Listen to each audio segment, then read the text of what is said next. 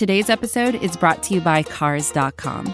With over 2 million vehicles and 50,000 more added every day, Cars.com will match you with the perfect car for you, your budget, your life, your style. And if you're ready to say goodbye to your current car, Cars.com will get you an instant offer to cash it in. Just start by entering your license plate and get matched with a local dealer who will write you the check. So whether you're looking to buy or sell, just go to Cars.com. It's magical.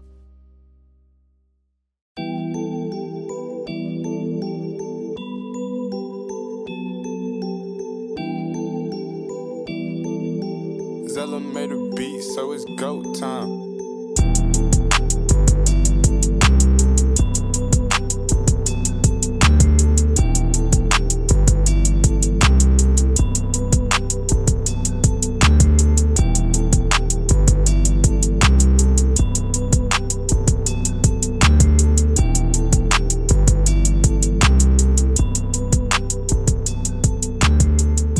What's up, guys? Welcome back to another edition of the Core 4 podcast. The Core 4 is a podcast under the Grizzly Bear Blues podcast network, along with GBB Live and soon to be 3&D podcast. You find us on Spotify, Apple Podcasts, Google Podcasts, Stitcher, Megaphone, wherever you listen to your podcast. Grizzly Bear Blues is also a blog under SB Nation. Find them on the web at grizzlybearblues.com. We're on Twitter at SBN Grizzlies. I am your host, Parker Fleming, and with me is none other than Nathan the Killjoy Chester. Nate, what up? I'm not that much of a killjoy anymore. I've written many positive things here over the last couple months. I'm nothing but positivity. Now, 2017 to early 2019, Nathan, that's killjoy, Nathan, but that's the past. I'm not that anymore. You know, you've preached to me. You've begged me to come up with some other intros for you. So this is just me doing that. And I'm taking that nickname from Stuart Carter. So it's not bad. It's not super accurate, but you're thinking outside the box a little bit, and I appreciate that because Nathan, the Chest Pass Chester, and among others, it's getting a little tired, man. You got to spice up your act just a little bit. I'll spice it up. One day you just won't see one coming, and you're gonna have to cancel the show. I don't remember what you called me on the last show off the top of my head right now, but it was something that made me do a double take, and I started laughing for a minute. Do you remember what it was? Yeah, it was The Dark Knight. Yeah. Inside jokes aplenty. Oh, man, they're fun. But anyways, let's get on to this. It's August. Yeah, what the heck are we going to talk about? Yeah, I mean, the big thing right now in NBA Twitter is Devin Booker calling out people for double teaming and pickup. And I'm just ready for the season to start, man. The fact that we're talking about useless crap like that tells you we're in the month of August. But in fairness, does anyone to be fair, no one likes being double teamed in a basketball game, period. But you're playing in a pickup game. You're probably going at 60 to 70% speed. Why are you double teaming? That's my first question when I hear something like that. And I think the dumbest thing I heard out of all of this was, I don't remember. I think it's a currently retired player, but I don't remember who it was off the top of my head. But he was talking about how Kobe in training camp and Kobe in practice, he would get double teamed and he never complained at all about it. He would always make the play to get out of it. I don't care what Kobe Bryant did. I think we would all agree that Kobe Bryant is more of a psychological killer than Devin Booker ever would be. But it doesn't mean that he's soft. It just means he wants to enjoy a pickup game. That's all there is to it. I think people are overthinking it. And also, one thing I'm thinking is, if you're calling for a double team in a pickup game, you're can't guard your man. You're soft. People want to say he's soft for complaining about the double team. If you call for a double team in a pickup game, there's one of two things. Either one, he has hit 8 or 9 jumpers in a row, and you're trying to do everything you possibly can. He's a god. And as our friend Isaiah said yesterday, not only is he a god, but somebody else in your team is completely incompetent and can't play basketball. So you feel comfortable leaving him. Or option number 2, you're soft and you can't guard him. Right. And so I actually saw a thing on Instagram. Devin Booker was replying this over to Gilbert Arenas, and I thought it was like a pretty cool like insight to see. Yeah, but like he was playing pickup with his father like back when he was like 14 years old, and his dad would make him guard 30-year-old men. Mm-hmm. And he would just get taken to the post every time because, I mean, he's a 14-year-old kid. He's not fully developed yet. Yeah. And where did the original video come from? Was it Ball is Life? Man, one of those. I have no idea. But he said like he would always look over to his dad, basically like, dog, help me. And his dad just kind of shrugged, let him. And so Devin Booker just always adopted the mentality. It's like, it's a get eaten or eat world or vice versa, whatever. But still, like if you can't guard your man, that's on you, especially in pickup. Yeah, for sure. And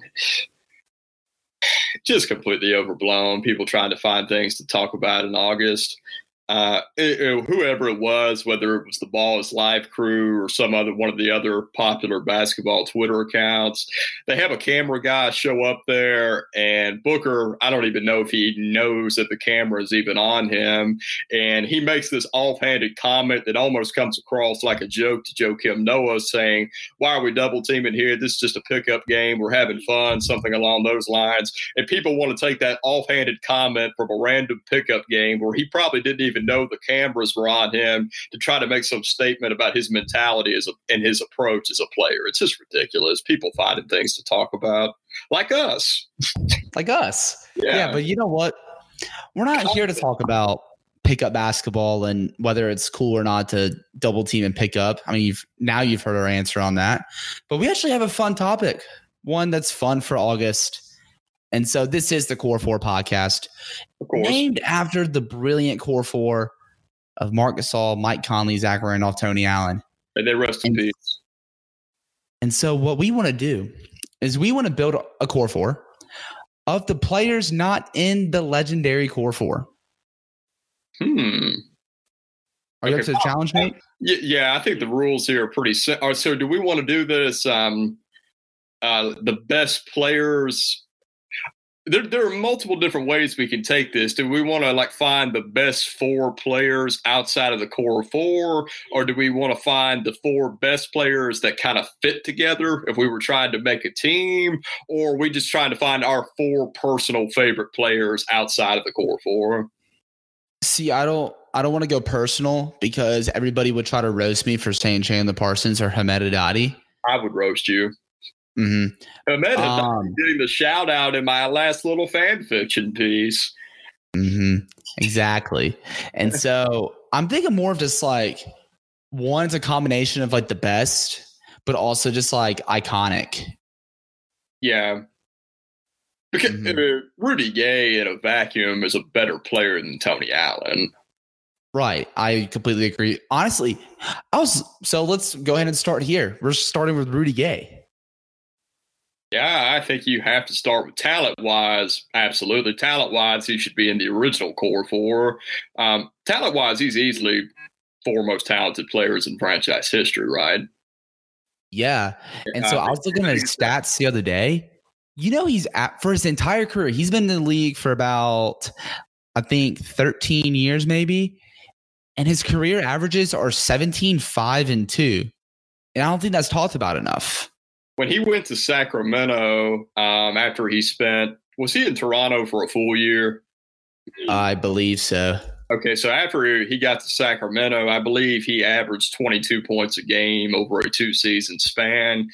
I can admit my own shortcomings when it comes to here. I very easily, back when I was younger, fell in line with the narrative that Rudy Gay and Zach Randolph can't play together.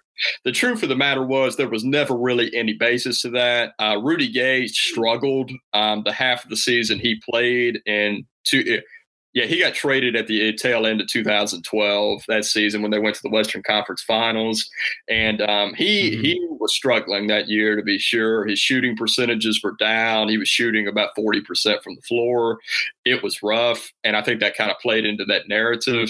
but for the most part, it had no real basis in reality. The reason people thought that Rudy Gay and Zach Randolph could not play together is because the Memphis Grizzlies beat an injured San Antonio team without Rudy Gay before finally losing to the Oklahoma City Thunder. And the next season, they played a more complete, more talented, that had far more high-end talent team in the Clippers, and they lost in 7 with Rudy Gay. We won a playoff series without Rudy Gay, and we lost one with him, so therefore we have to be better without him. That's kind of ridiculous, but that's pretty much why it was. Right.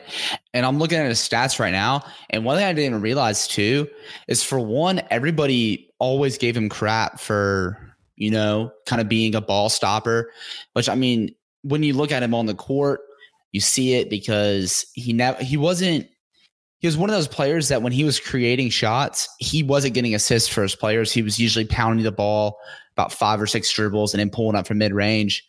But he averaged, between that playoff stretch, so like 2010, 2011, 2012, and then before he left, he averaged 2.8 assists, 2.3 assists, and 2.6 assists.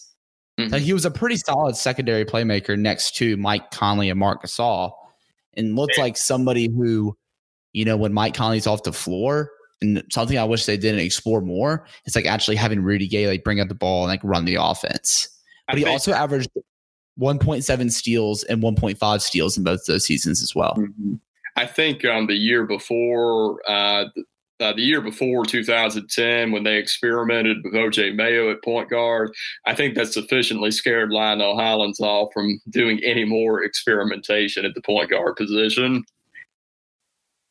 Mm-hmm. But during that time, obviously the difference is Kevin Durant is a far more overwhelming and efficient scorer, but Kevin Durant was averaging about the same amount of assists during that span. So this idea that Rudy Gay was just this absolute black hole who could not possibly create for his teammates whatsoever was never – Rudy just really got a bad rap just all the way around during his time in Memphis. And maybe it's because expectations became too high. He had a solid rookie year, and then the second year he explodes for 20 points and 5 rebounds a game. And you think he's going to become a superstar wing player. And really, that was the best he ever became. He really has not improved that much since his second season in the league. But that was still a very, very good player. And ever since the Grizzlies had traded him, they were looking for a player like him to help complement the Grizzlies' core 4, and they never found it. Mm-hmm. Knowing what you know now, like what happened with the core 4 Grizzlies, would you have kept Rudy Gay instead of Zach Randolph or Tony Allen? That's a tough one. See, here's my thing. Knowing the way the league went, I wouldn't have traded Rudy Gay so quickly. But even with the way the league was going, the Grizzlies were still able to find strength in being anachronistic, if that makes sense. They were still able to find success by going against the grain. Eventually, after 2015, the league started to leave them behind, and that was very obvious that following season. But there were still good years with Zach Randolph as your starting power forward. And the reason the Grizzlies chose Randolph over Rudy Gay is because Randolph is the better player. Right. I don't think there was ever really any doubt about that. He was the more efficient player. But then again, when Zach had the knee injury in the latter part of 2011, he was never really fully the same again. He was still very effective. He was still great from mid-range, still a very good rebounder. But that's the point. He was very, very good, even managed to make an all-star appearance after that. But people forget how dominant he was from 2009 to 2011. And after that knee injury, he was never that again. I agree with you. Mm-hmm. And so it's definitely a tough question. If you were to put it out on Twitter and say you'd rather have taken Rudy Gay, that would be blasphemous for sure. Right. But there's definitely an argument to be made. I honestly don't think the long-term or even the short-term success of the team would have really been any different, maybe a little bit less. Right. I feel that. I mean, it does, like, there is an argument just because, for one, the Grizzlies haven't found his replacement yet. it has been 5 years since the trade, and they have not found an athletic small forward that can put the ball on the floor, score for himself, and create for others. But also, too, I think a bigger part of the argument was that you should have never just traded him in the first place. Like, they actually had a legitimate shot to win an NBA title, and they just wanted to dodge the luxury tax. And that's the real reason they traded Rudy Gay. So they wanted to avoid the luxury tax. They could have traded him in the offseason. It's a flaw, the luxury tax situation. That's a flaw that both the Grizzlies and the Thunder fell victim to. It's very easy to talk yourself into when it came to James Harden or it came to Rudy Gay and say, yeah, they're good, but they're not as efficient as our other top guys.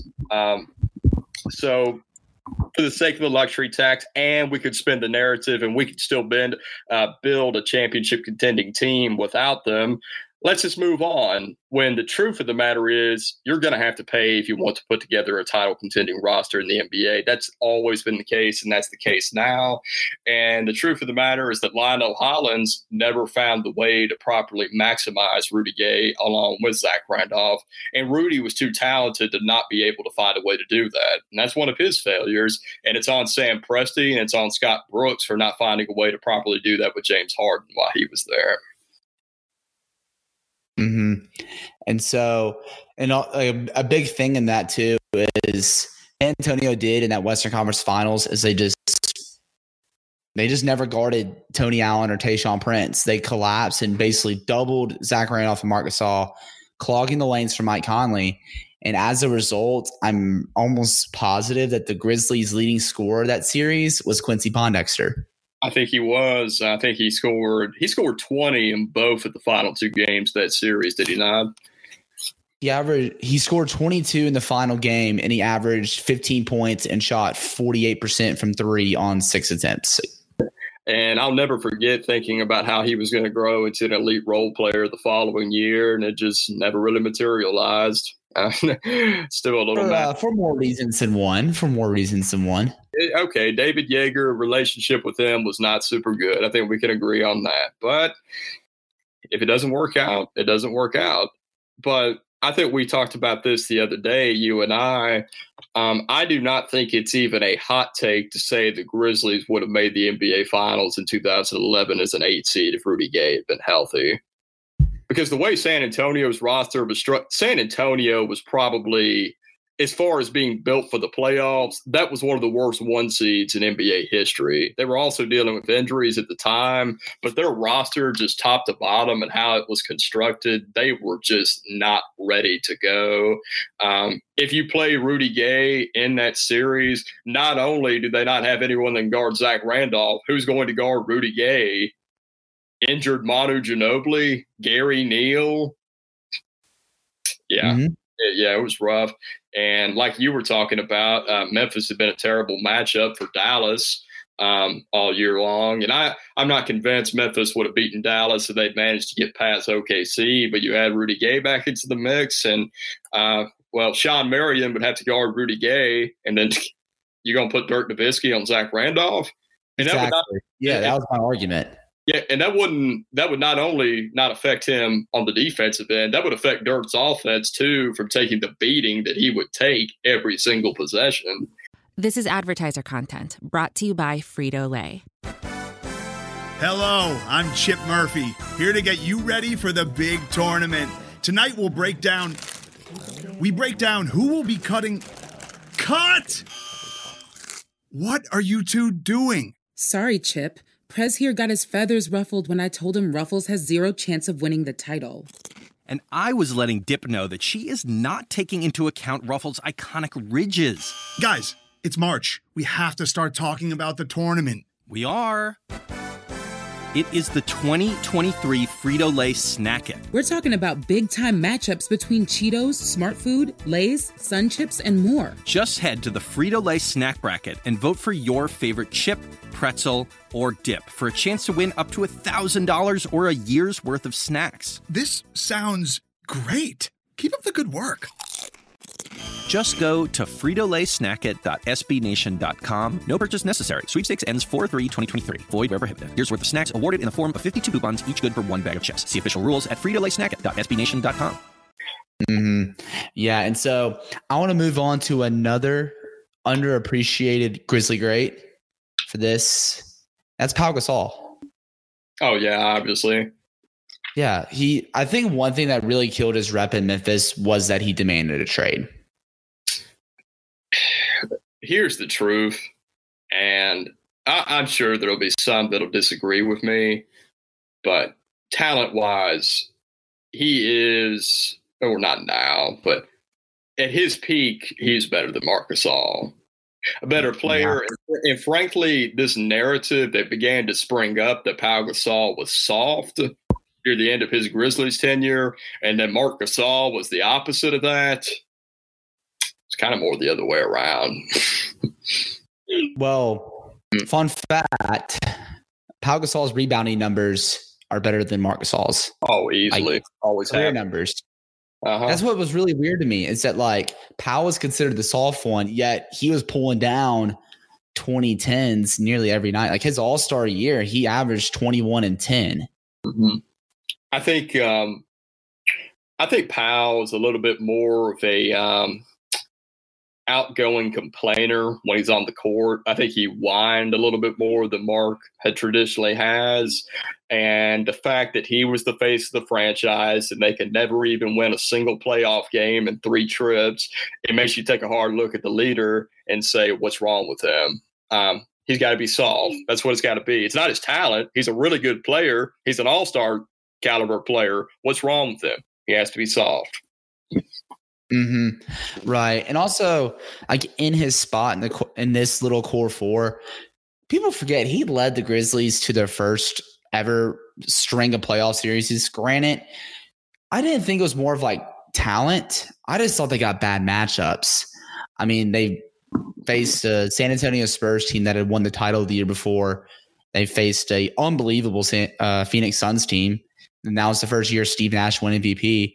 And then they faced Dallas in a 4-5 matchup. And that 4-5 matchup was the last season that they had it to where the top 3 seeds had to be division winners. So I remember, I think it was like Denver had like 44 wins or something stupid like that, but they won their division. So they were the 3 seed. And Dallas had won like 60 plus games and had to be the 4 seed. Yeah. It's still, I don't have the stats from that era right in front of me right now, but it's still, to this day, I don't understand why the Grizzlies were so inept. And like you said, they had bad matchups, but they were always a very good defensive team. I think they were top 10 in defensive efficiency all 3 of those years. They were known as a strong defensive team. I don't know how they ranked offensive efficiency wise, but you go down their starting lineup, let's say from the 2003, 2004 season, you had Jason Williams, Mike Miller, who didn't start at that point, but he's your 6th man. He played starter minutes. You had Shane Battier.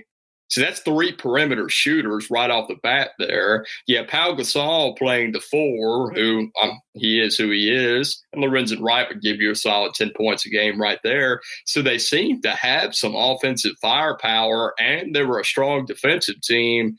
And into the playoffs, it just never really seemed to make any sense as to why they couldn't hang. Yeah, it was really weird. Mm-hmm. Honestly, I always think about how that Grizzly team was built for the modern NBA. Mm-hmm.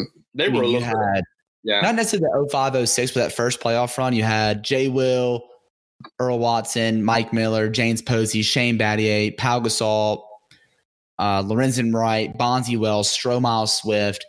All these guys like built for the modern NBA. Yeah, for sure. Yeah, too bad they played during that time. Absolutely. And so...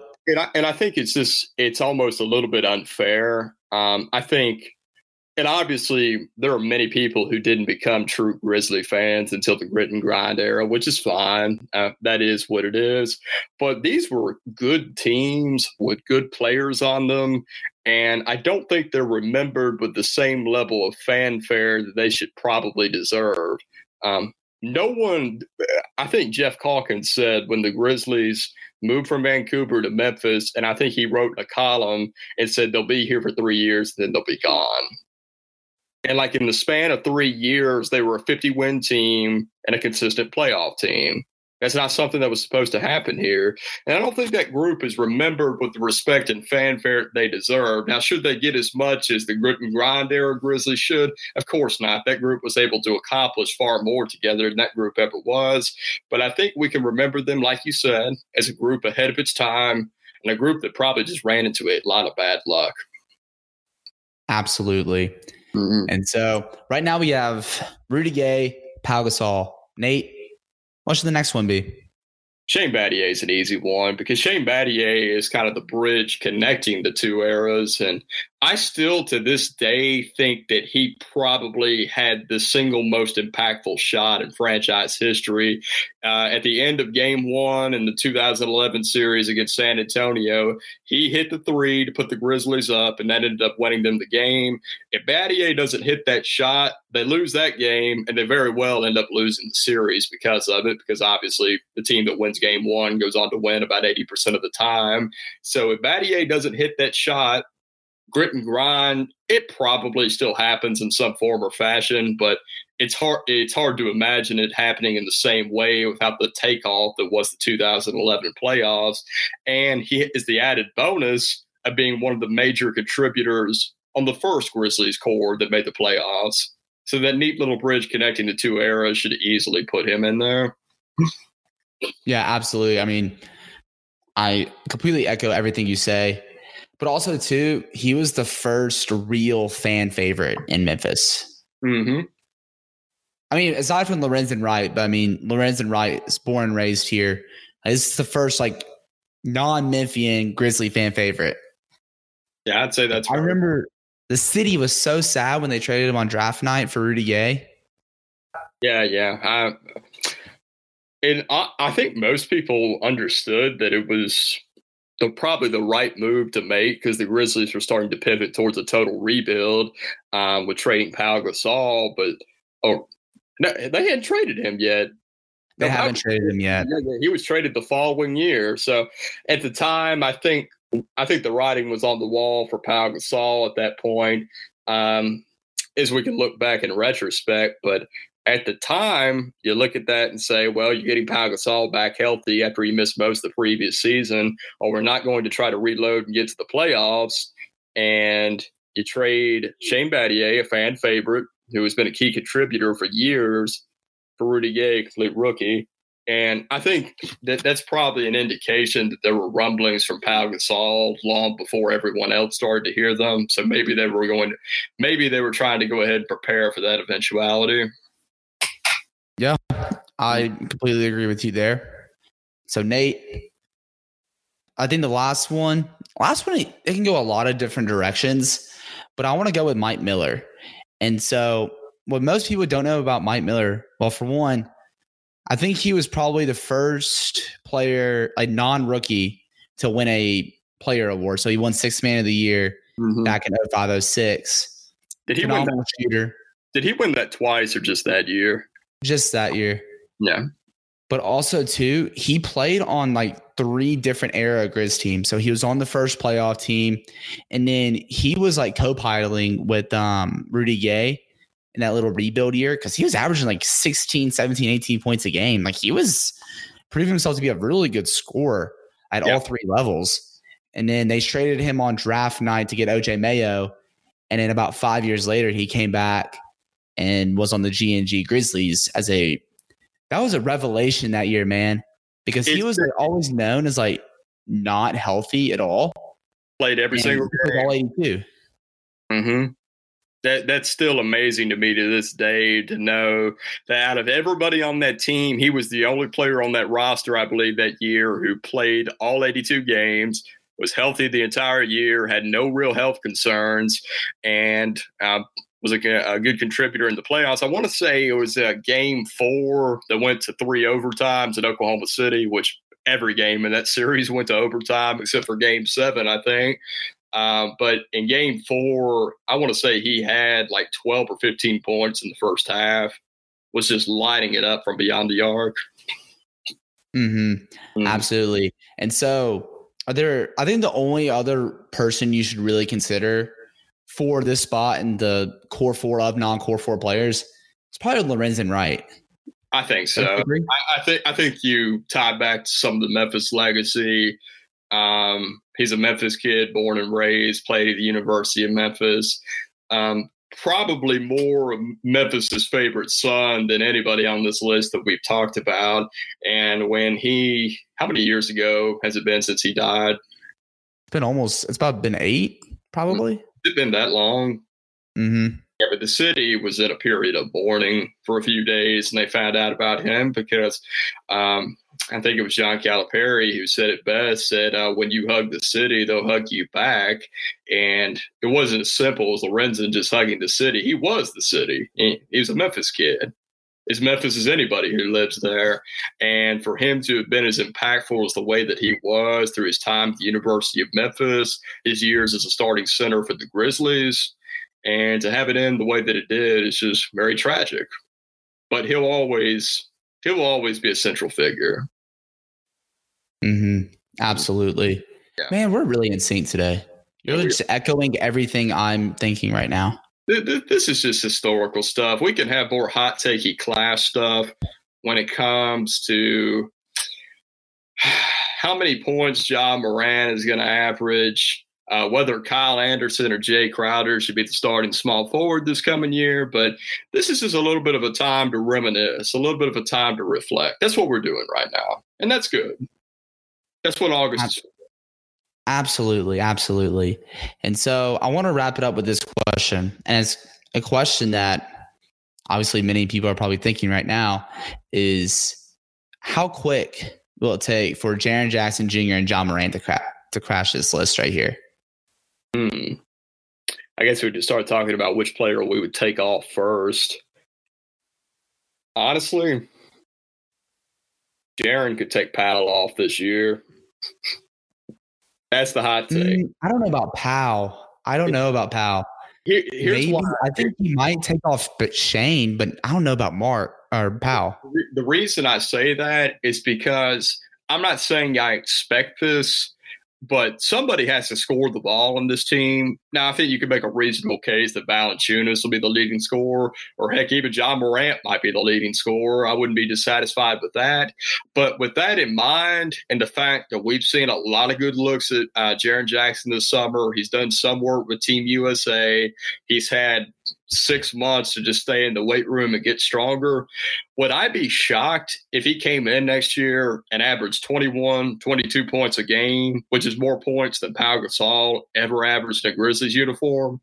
And the Grizzlies won't make the playoffs next year, but that just means he'll have the same amount of playoff wins as Pau Gasol had in the Grizzlies uniform. So yeah. From a personal accomplishment standpoint, they could stand on relatively equal ground after this year. Now, of course, Gasol was the face of the franchise for 6 or 7 years, or 6 to 8 years, and Jaren can't quite match that yet. But from a personal accomplishment standpoint, he could be right there. Yeah. Mm-hmm. I think with Jaren, it's going to take at least like a year. I think he can trash it next year, but I think it'll more likely be about year 3 or 4 for him, just because it's like, okay, he's proven that he's actually like really legit and he can be a perennial all-star, all-NBA player, but also the face of the franchise. I think both of them, I think they just got to make the playoffs first. That'll probably be the main thing to start moving pieces like this off the board, because I view them, players like Ja and Jaren, you have to view them in a pretty different light than you would a Shane Battier or a Mike Miller. Battier and Mike Miller formed the fiber of the franchise. They're part of the foundation, and they also helped build it here in recent years. Ja and Jaren represent the chance for something greater. They represent the chance to be the greatest of them all. In 10 years, we very well may look back on Ja Morant, Jaren Jackson, and God willing, they'll still be in Grizzlies uniforms. We may look back on those two, and we may view them as far greater than the core four ever was. If they win a championship together or they become true championship contenders together, that very well could be the case. Mm-hmm. I want to close with a very deep quote. You ready for this? I'm ready. The core four, these non-core four players here, they walked so that Jaren and Ja could run. They really did. They really did. Yes, sir. So Nate, you know what? Actually, I kind of disagree with that, and I could tie it back to something. The Vancouver Grizzlies. In their teal unis, who were terrible year in and year out, whose most shining accomplishment during their years in Vancouver in the late 90s was they beat the 73-win Bulls on an off night, did they not? The 72-win Bulls, excuse me. I think they beat the 72-win Bulls that year. That was the greatest accomplishment of that franchise during that year. That's all they have to hang their hat on. They walked so that John and Jaron could 20 years later be wearing their uniforms and they could run. I love it. I love to hear it. That was good. Nate, do you have anything to plug in?